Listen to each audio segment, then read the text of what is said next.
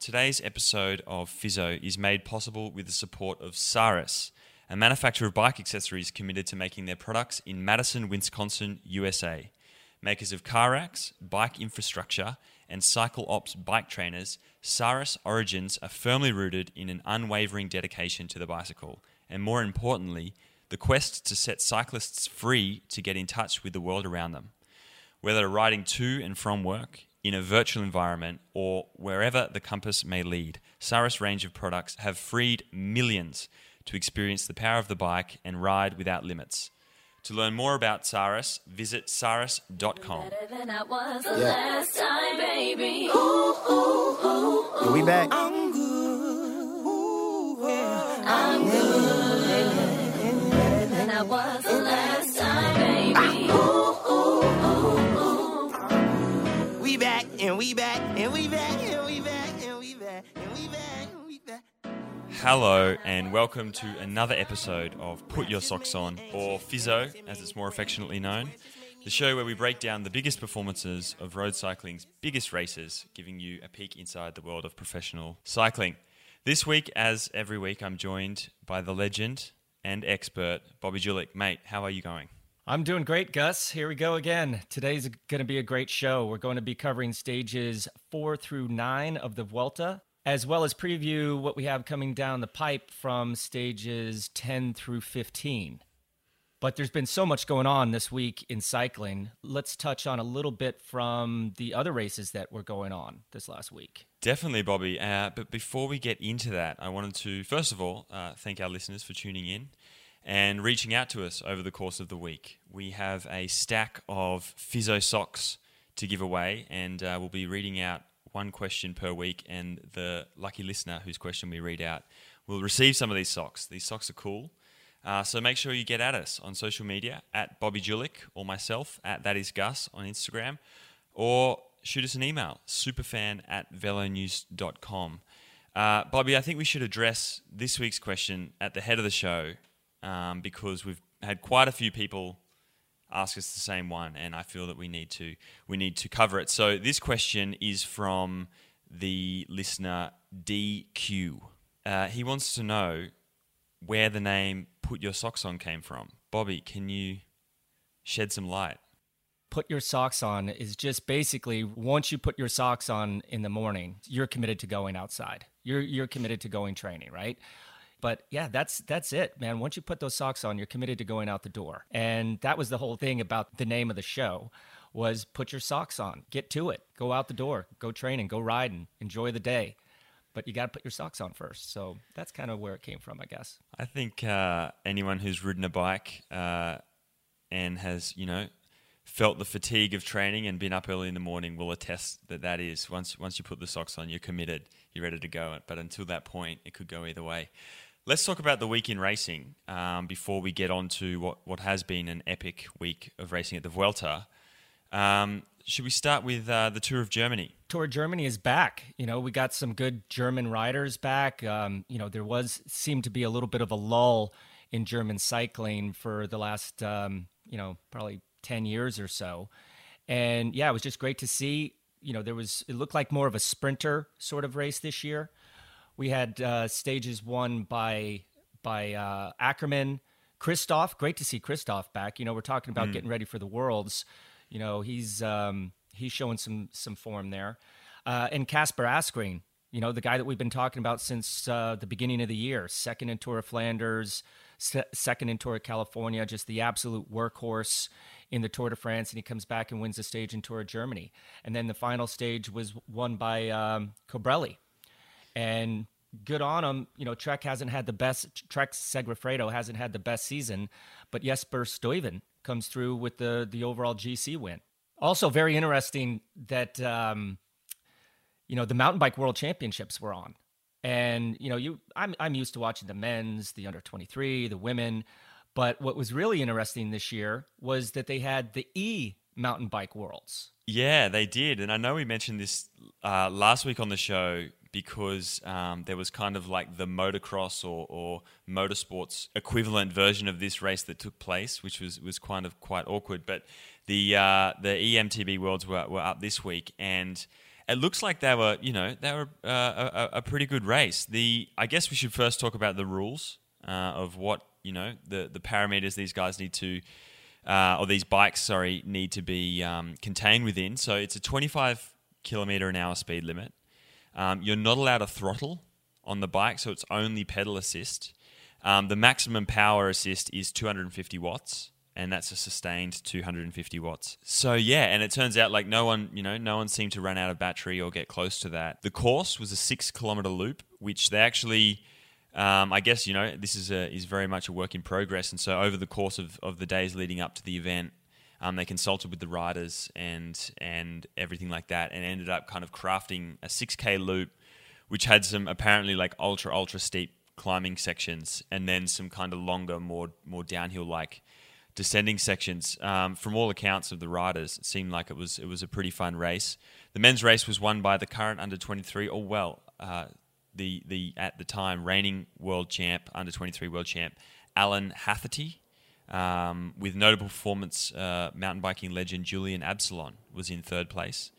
And the women's race was won by Natalie Schneider from a field that had a couple of world championships in it and a couple of continental cyclocross champs in it as well. So definitely not mucking around when it comes to the field there and the course. Yeah, I'm intrigued to know more about this event, and be interesting to see what the public thinks about e-mountain bike racing or e-mountain bike riding, or basically e-bikes in general. There's gravel bikes that are assisted now. You have road bikes, mountain bikes. I mean, I like it. I really do like it, because it does allow beginners to ride with maybe more stronger riders. And I think it gets more people on the bike. I mean, it's been in Europe for a while, right? With the e-mountain biking, where they actually, take the e-bike up the climb, which not many people could do, and then they do the descent, right? But now it's all over the place.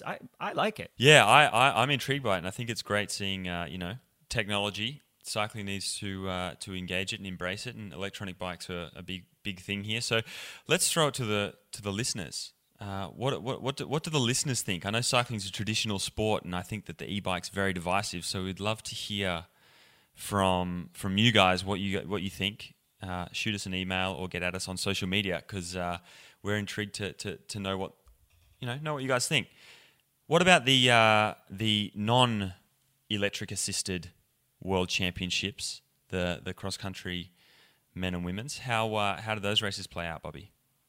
I tell you, those were some cool races to watch. I mean, I think I can ride a mountain bike, but when I saw the rock gardens and the obstacles that they had to go through on this course, I could never do that. I would get off my bike and walk down there. I mean, there's roots and big, huge rock faces, and I don't get it. But I like the way that they run the event. It's a smaller lap circuit, so you do a couple short laps, and then you go out and do some of the longer laps, the more technical laps.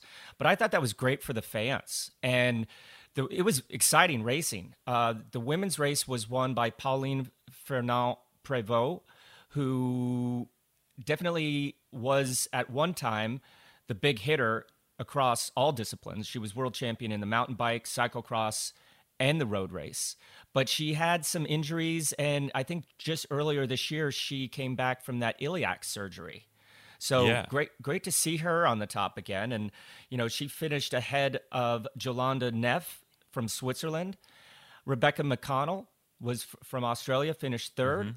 And Kate Courtney from the U.S. finished fifth. So great racing there from the women. Yeah, and then in the men's World Championship, Nino Schurter wins for the 8th time. That's unbelievable across any sport. He has been an absolute beast of world mountain bike championships. And in the past year or past couple of years, we've seen Van der Poel being very competitive in the mountain biking scene, but he was notably absent. He was racing on the road. So it'll be interesting to see if he lends a bit more time to the mountain biking in the future and potentially tries to nab one of those world championships. Yeah, I have to admit, I was watching that race, I was wondering the whole time, what if Van der Poel was here? What if Van der Poel was here? But a notable thing, The guy named Gerald Kesserbaumer from Italy. This poor guy looked to have second place wrapped up. Yeah, looking good, last lap. And then all of a sudden they flash and the two French guys pass him. Or the Swiss guy and the two French guys pass him. And then you see him pulling a Chris Froome, like running up the uphills because he had a rear flat, blew out his wheel. And man, poor guy. I had to feel for him because he was doing a fantastic race. You know, not more than half a lap from the finish, he has a mechanical and drops from second to fifth. So I had to feel for the guy, but really cool watching that event. Yeah, mountain biking, it's super exciting but it also super brutal. And that's a big part of it, is being able to take the right line and all that. Let's talk about GP Poulet. Yeah, Grand Prix Poulet, that's not the easiest circuit out there, and it's not the easiest place to get to. If you've ever been to that race, it takes almost like a whole day to get there and a whole day to get back. But the women's race was won by current world champion Anna van der Breggen. Corin Rivera, USA, was second, and Amy Peters was third. Really good to see Sepp Van Mark back on the front, you know, winning big races. And again, you know, with the World Championships coming up, there's another guy that's putting his head above the water saying, I'm ready. Before we touch on the Vuelta and get the recap of what's been an exciting week there, I just wanted to talk, it's contract season or transfer season. Everyone's announcing their moves, and a lot of big riders on the move this year doing the merry-go-round. I just wanted to quickly touch on it. Nibali to Trek, what do you reckon? Good move? Oh, boy. I don't know about that one. Becoming more and more of a fan of Nibali, and I do think that having Nibali there is going to help Richie Porte, because Richie has always kind of had that Chris Froome, that Brad Wiggins, you know, kind of somebody to share the pressure with a little bit, and now he'll have it with Nibali. But it is going to be a big change there. You know, Nibali is used to doing things his way. I think he's bringing pretty much his whole entourage, so we'll see how that fits. Absolutely. And then we've got, this is quite a big one as well, Viviani to Cofidis. Cofidis have, as we saw this week, ridden really well in the Vuelta, and they've kind of stated that they want to get back to the World Tour. And Viviani is the biggest of a few marquee signings. Yeah, he's bringing his brother to Cofidis as well, and as a stagiaire, he actually won a race already. So that'll be interesting. I mean, you know, we'll get into it later in the Vuelta recap and preview, but Cofidis is starting to show some signs of life again, which is good to see. We have Gilbert going back to Lotto Soudal.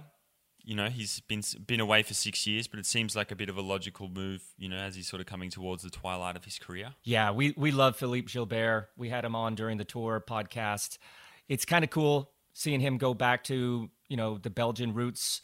And for him, he's just all about cycling, you know, promoting cycling. He's got a bike shop, you know, he does work with juniors, and to see him in the last couple of years of his career go back to Belgium and try to play it forward with Belgian cycling, I think is fantastic. The biggest probably news this over the last couple of weeks, Tom Dumoulin to Lotto Jumbo. That team has really stepped up this year. And I mean, they've got a lot of really good riders, you know, particularly for general classification with Kruijswijk and Primož Roglič. Tom Dumoulin, how do you think they're going to balance that?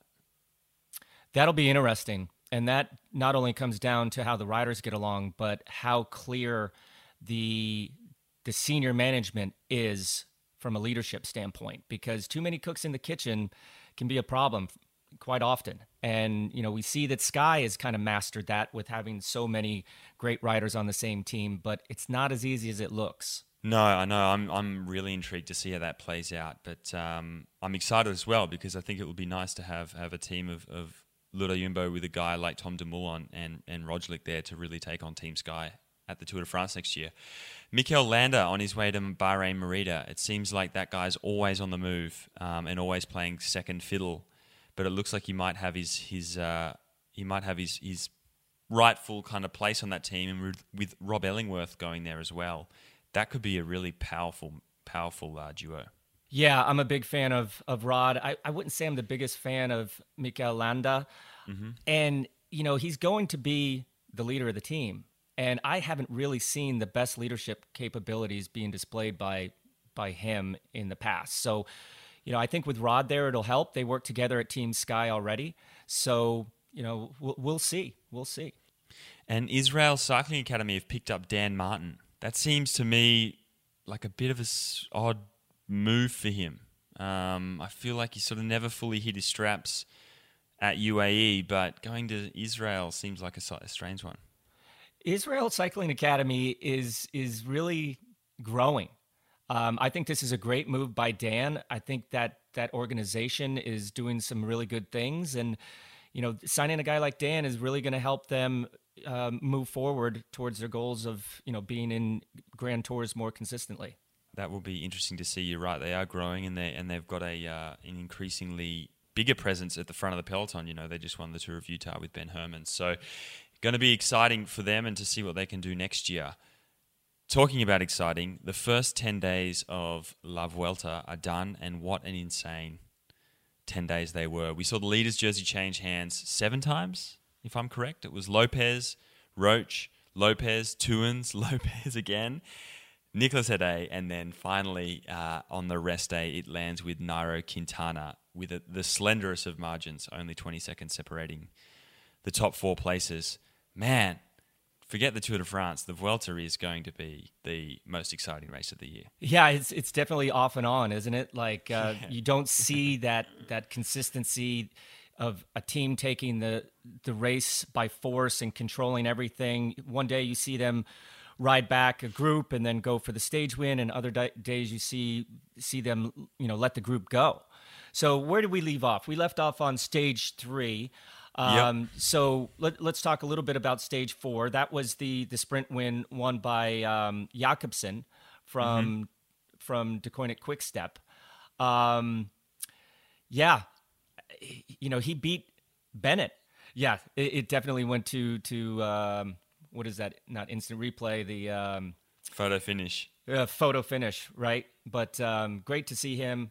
Winning a big stage in the Tour, in the Vuelta. I always think with that name that he's either Danish or Italian, but he's actually, so do I. But he's actually Dutch. I was looking. So when I was watching the sprint finish, I was like, "Who's this guy?" And it was Jakobsen, and for exactly that same reason. For some reason, the image in my head is him in the Danish champions jersey. So there you go. Let's talk about stage 5, and this one we pointed it out, earmarked it last week as one of the many difficult stages this week, but the first kind of real big boy, and it was an epic stage with the win going to the tiniest team in the race, and Angel Madrazo was the winner of that stage. Man, just sort of talk through how big this is for such a tiny team. They actually had 2 guys in that breakaway of 3. And they had Madrazo, the eventual stage winner, who kept having, I think he was dropping his chain or something consistently, because he'd be like with those other 2 guys, and then he'd be off, and then he'd be back, and then he'd be off. But, the one rider, Jose Herrada from Cofidis, he basically did that whole last climb as a time trial. And I was just thinking to myself, either this guy is super confident or super unintelligent, because, and what happened at the end, he got jumped by both of those guys. But yeah, it's great seeing a smaller team win a stage in a Grand Tour. It doesn't happen very often. So hats off to the Burgos BH team. Absolutely. I just want to note too that Angel Madrazo, someone was looking down because, as you said, he was yo-yoing on and off the leaders on that final climb before ultimately winning. But he was also hit by his own team car at the base of the climb. His team car was feeding on the left-hand side, and the driver, lost concentration and actually swerved across to the right, hit the back wheel of Madrazo, who then went into Herrada. Fortunately, neither of them were injured. I mean, neither of them even came off. It was a non-event, but it just shows you that someone was looking down on him on that day, and he, got the win in the end there. So that was quite remarkable. In the GC race, Superman Lopez took back the red jersey, and sort of stamped his authority as perhaps the dominant climber in the race, shedding quite a bit of time on Quintana, with Roglic and Valverde not too far behind him. So it was the first shots fired, I think, in what was a very hard first week.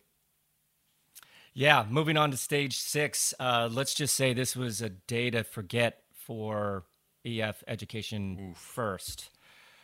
Wow. You know, they had Uran and Hugh Carthy go out in the same crash, which also took down Roach.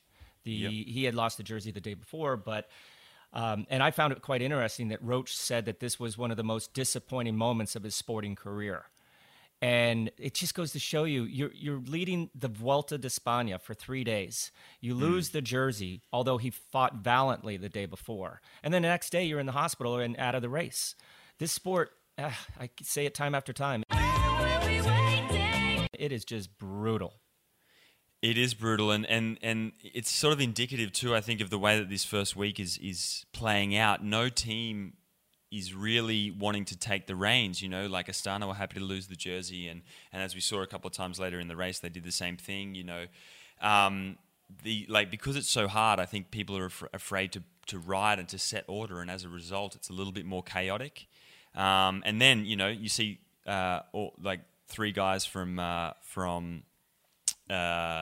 EF crash, you know, Uran and Carthy go out at once. And that's indicative, again, same thing, the teams are riding together. And when you go down, it means that more riders from your team go down and potentially the risk is higher. So it's difficult to play, and it's just demonstrative of how this race is playing out, with no one really taking the helm and creating kind of any order in the bunch. TJ Van Garderen also crashing later on that stage and then ultimately abandoning later on in the race, but a terrible day for EF. Good day, on the other hand, for Dylan Teuns. Yep. Dylan Teuns, again, just what a great season he's having. Stage win in the Dauphiné, you know, winning on Planche de Belfi in the Tour de France, driving it to take the jersey on this stage. He's really having a fantastic season, and you know, you got to respect what he's done. And it just seems like he's got that day on, day off sort of ability where he can go into the breakaway and then he has to, you know, throttle back a little bit and then he goes again. But yeah, great win by Jesus Herrada, the brother of Jose Herrada, who the day before finished in tears because he maybe bit off more than he could chew and underestimated those two riders from Burgos BH. He wins. So when I first saw it, I didn't realize at the beginning, because, you know, how often are you paying attention to every guy's name named Herrada? You assume that they're the same. Same dude, yeah. I had to go back and change my notes there because I realized that it was Jesus Herrada and not Jose Herrada. So great stage win for Cofidis. It's been a while since they've won a stage in a Grand Tour, and, you know, a very fitting leader with Dylan Teuns. Let's go to stage 7. Which we saw, as I just mentioned, Van Garderen abandon, you know, after breaking his finger the day before. Valverde was the winner on what was a searingly steep final climb. That was amazing. I mean, the whole day was pretty neat. We saw our friend Philippe Gilbert up there in the front dropping Colombian climbers that were in the breakaway with him. Yeah. You know, it's like, I mean, Phil is just class, right? And he's definitely getting ready for the Worlds. And to see him climb like that, he definitely put his name at the top of the list as one of the contenders. But when it was that steep of a climb, and you had Roglic, Lopez, Quintana, Maika, Valverde, just basically doing a match sprint sort of thing all the way up the climb. But we're seeing some really good teamwork as well. We saw, you know, Movistar doing some good stuff, Astana, and even Sepp Kuss, very, very strong at the bottom of that climb. When he pulled off, there wasn't that many guys left on his wheel. But I'm still in awe of how Valverde at this age can be at that level, winning a mountaintop finish against those guys.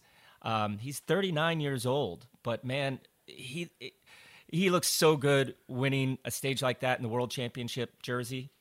Yeah, it was really cool to see. And like, he was getting dropped. There was a period there where he sort of came off the wheel, but, you know, that experience and that caginess, he just let them go a little bit, and then came back and sure enough, really explosive sprint there in the finish and opened up quite a bit of time on a couple of the other guys. So that was cool to see him on what was a brutal day. And then, stage 8 comes around, and another day where we saw the GC teams just happy to let it run away and let the break go.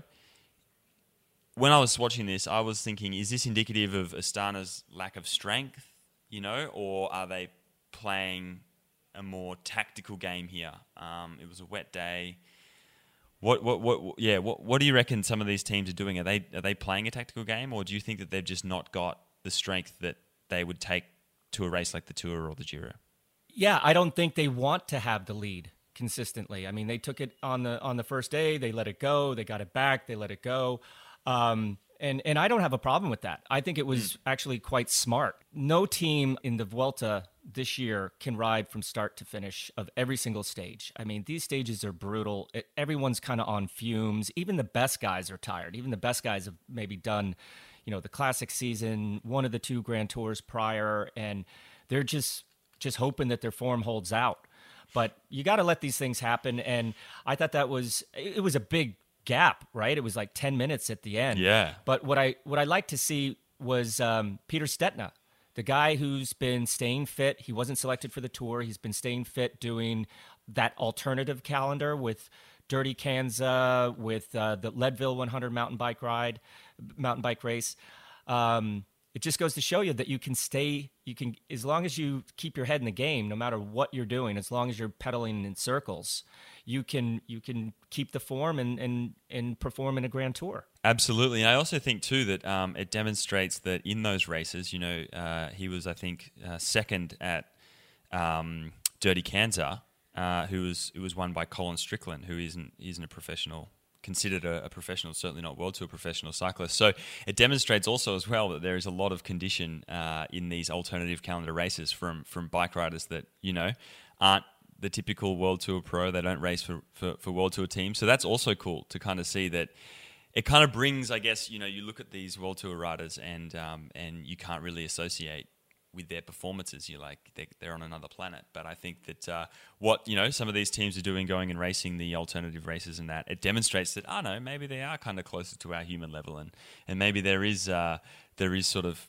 more connection there. So that was cool to see. And the win there going to Nicky Hassan, really good sprint finish there. I don't know if you watched it, but he just sat in the seat and he came from about 10 wheels back and just rode through the middle of that bunch and won by a couple of lengths. So yeah, he really dominated that. And Nicolas Hadet, Cofidis, we spoke about them earlier today. They are having somewhat of a renaissance, and Nicolas Hadet taking the red jersey, which was really cool to see from that team. Yeah, been a while since not only winning a stage in a Grand Tour, but actually leading a Grand Tour. So things are going in the right direction, and it's the snowball effect. So it'll be interesting to see what they can do the rest of the race. But for me, the best stage of the week was stage 9 in Andorra to Corte d'Écamps.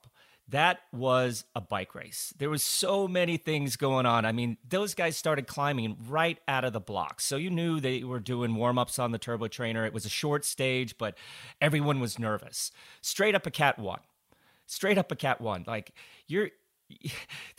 it's the 3rd Grand Tour of the year, and you're starting straight up a Cat 1 on a 100K day. A lot of stuff going on. A breakaway got up the road. Cofidis riding tempo. I haven't seen that happen in a Grand Tour in a long time, that's for sure. Sunweb kind of took over. And then one of the funniest things that I've seen in a while was Esteban Chavez from Mitchelton Scott. He had a mechanical of some sort, and he was given a bike by his teammate, who was a good 10 inches taller than this kid. I mean, he's short. And when he tried to get on the bike and he couldn't even touch the pedal, he couldn't even sit down on the seat because he couldn't touch the pedals. I'm just thinking to myself, man, you got to be a little bit more in control of what you're doing than just taking a guy's bike that you can't even touch the pedals to. You don't see that often, but it just goes to show you the way that Team Ineos dealt with that situation in the Tour de France, and then the way this happened. And I know, okay, Esteban Chavez is not one of the big favorites for this, but you think they could have done a little bit better there. Yeah, and oh man, it was comical. It was comical because he changed bikes again, and then onto Gourmet's bike, and then same thing. He couldn't sit down because Chavez is tiny, and so he eventually got back on his own bike. And from there, just to stay on Chavez, rode what I thought was a really exceptional race to get back into that front group. Ultimately lost time, but to actually make contact again with that front group. Hats off to him and Gourmet for being able to do that on what was a stage that was less than 3 hours. It took them less than 3 hours, and we could talk about this stage for hours with the amount of stuff that happened. Let's talk about we gotta talk about that second climb, the horse category climb. Yep. And then the descent off of that, and then the gravel section. That last climb was actually 3 climbs in one. They had, that was so brutal, and all of a sudden, like, we're getting to a very exciting part of the race. Lopez is taking the race by the scruff of the neck and attacking very, very early, putting everybody in difficulty. And then it goes into the gravel section. And what happens? The weather turns terrible. We lose. TV footage goes out. We have no idea what's happening. And then they're panning to the finish line. And you see the heavens opened up. It's pouring. There's hail on the road. All of a sudden, I'm thinking about the extreme weather protocol. But I'm like, wait a second. These guys are on a dirt road, not that far from the finish. I hope they don't stop the race, because where are these guys going to go? Like, jump under a little umbrella from somebody standing on the side of the road or whatnot. But one of the best quotes I've heard in a long time was I was watching it on NBC Sports Gold, and I believe you know his name, the Australian guy that was doing the commentary. McEwen? Or, no. It was, Matthew Keenan. Yes. He said something so cool. He said, quote, "Grab 2 of everything and run to the Arc." I was just laughing. I was laughing after that. I was like, man, that's what it looks like up there. But when those guys came out of the gravel, everything had changed. Like, Astana obviously had a plan. They had some guys up in the breakaway that they were sending back to help with Lopez. And then Lopez gets to the gravel. Fuglsang had drifted back for him. And then they come out of the gravel, and he's not even in the lead anymore. Like, what happened? No, he was back in the group, and Fuglsang was behind the group. So I guess what happened was he came off. Apparently he came off in the gravel section, the 2 of them. And it could have been worse. I think they just came down and they rejoined the race back in that group. But like, we saw that happen. Roglic had an incident with a motorbike in the dirt section. Emerging from that dirt section, we saw Movistar, the young rider. His name Marc Soler. Marc Soler, excuse me. Yeah, Marc Soler was in the front of the race all of a sudden, and that group of leaders was back together. But man, he was alone, right? He's going on to potentially win the stage, and then over the radio he gets the call that he has to wait for Quintana.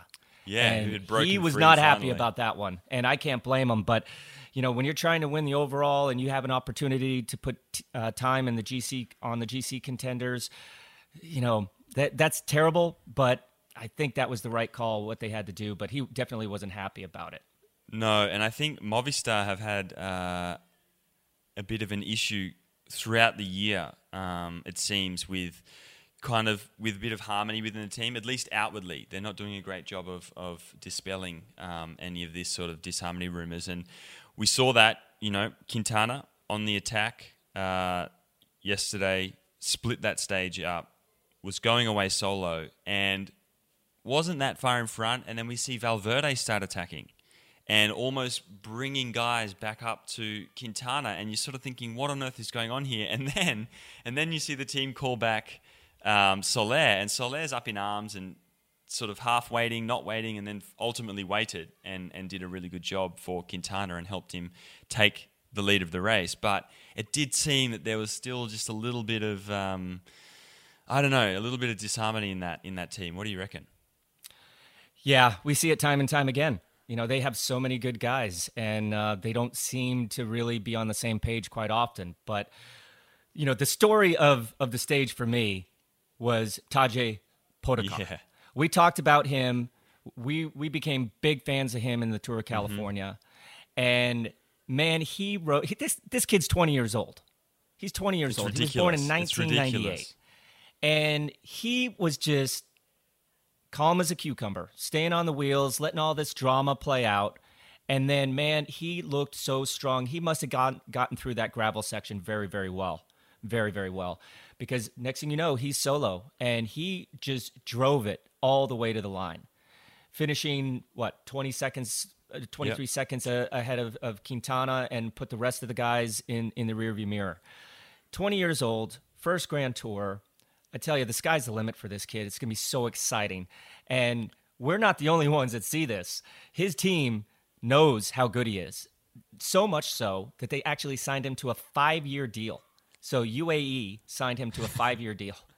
Like, It's insane. He ain't going nowhere. He ain't going nowhere. It's insane to think that in 5 years' time he'll still be considered a young rider.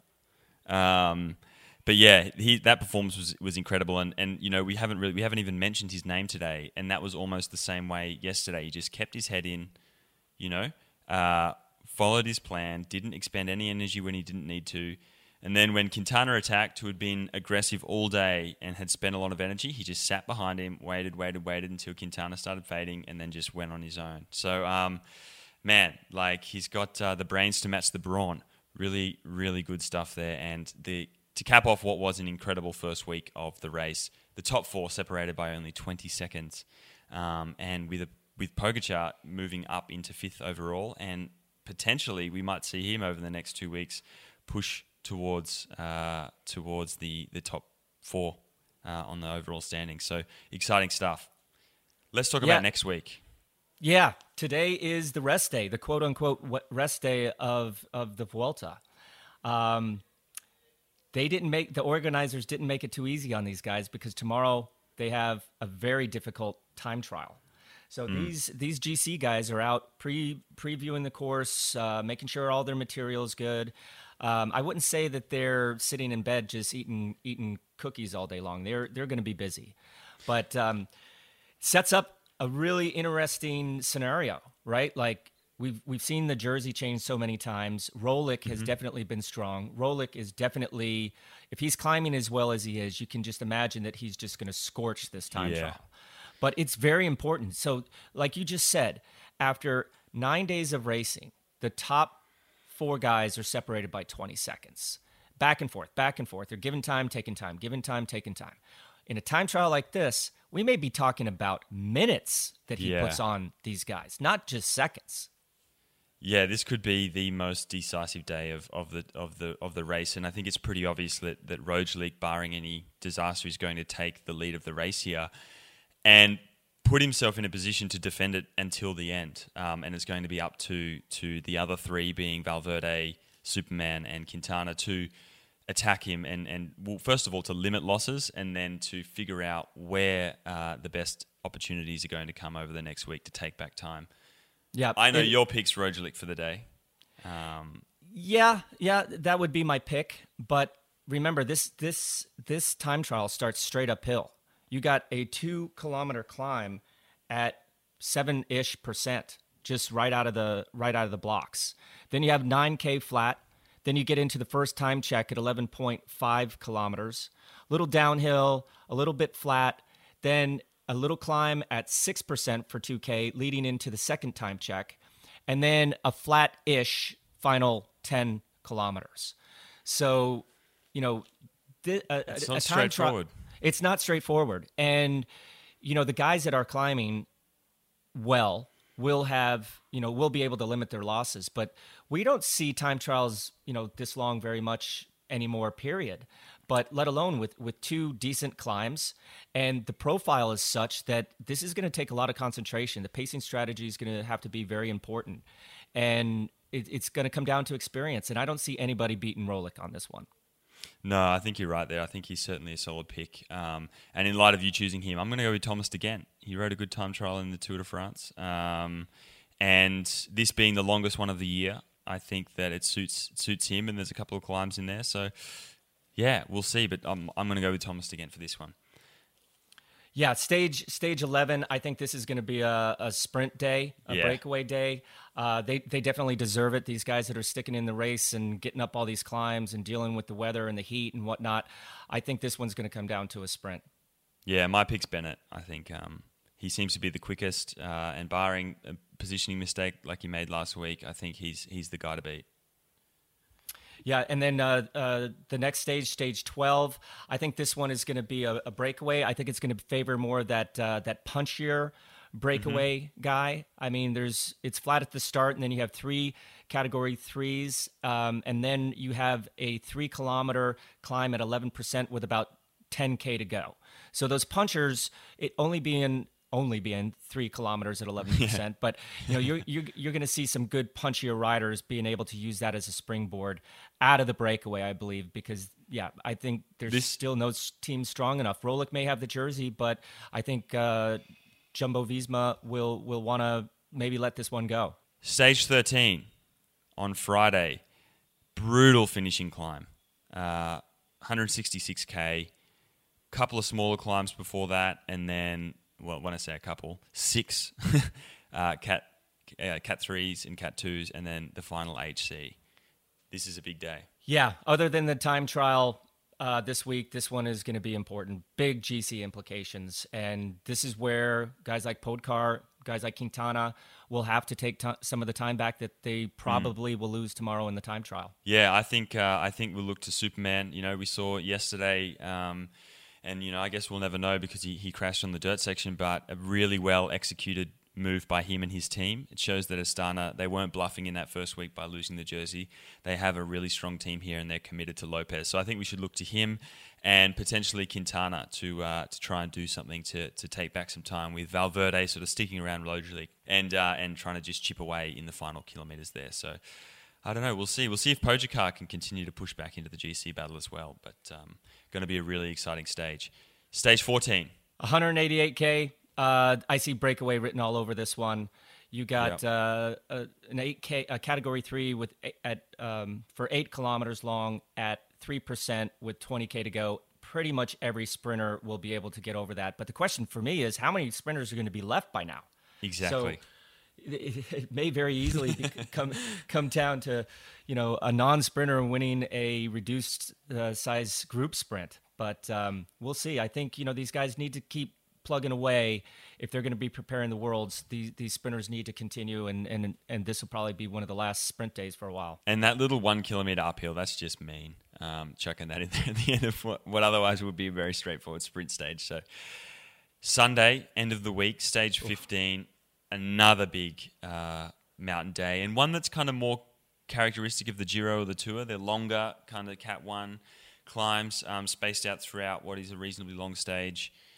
How do you reckon that's going to play out? It's sort of the second last opportunity, I think, to put in big time on Roglic before the end of this race. Yep, another huge climbing day. 4 Cat 1s, finishing on a 11-kilometer, 7% climb with, horse category.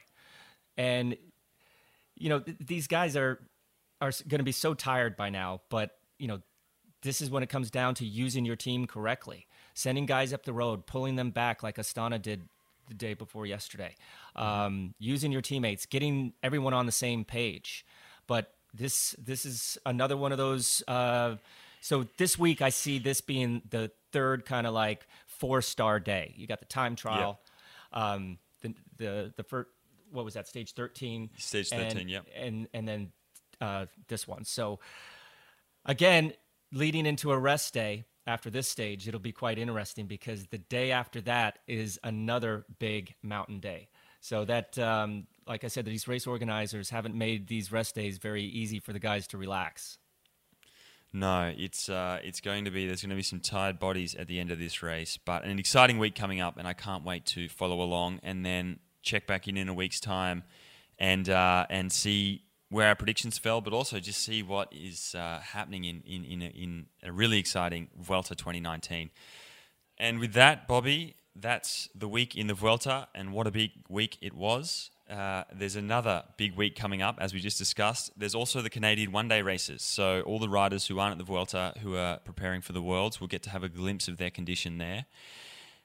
To our listeners, thank you very much for tuning in. If you like the show, make sure you subscribe in Apple Podcasts. We're now under our own feed. So put in the search bar, put your socks on, subscribe, leave us a comment, leave us a rating. If you have any questions for us, make sure you get at us, superfan@velonews.com via the email, or Bobby or myself on social media. And please tell your friends about us. Spread the word. We are growing rapidly and we want to keep on growing. So it's up to you guys, and thank you very much. Bobby, as always, an absolute pleasure. Thank you, Gus. Thanks, everyone, for listening on this Labor Day. And as always, don't forget to put your socks on.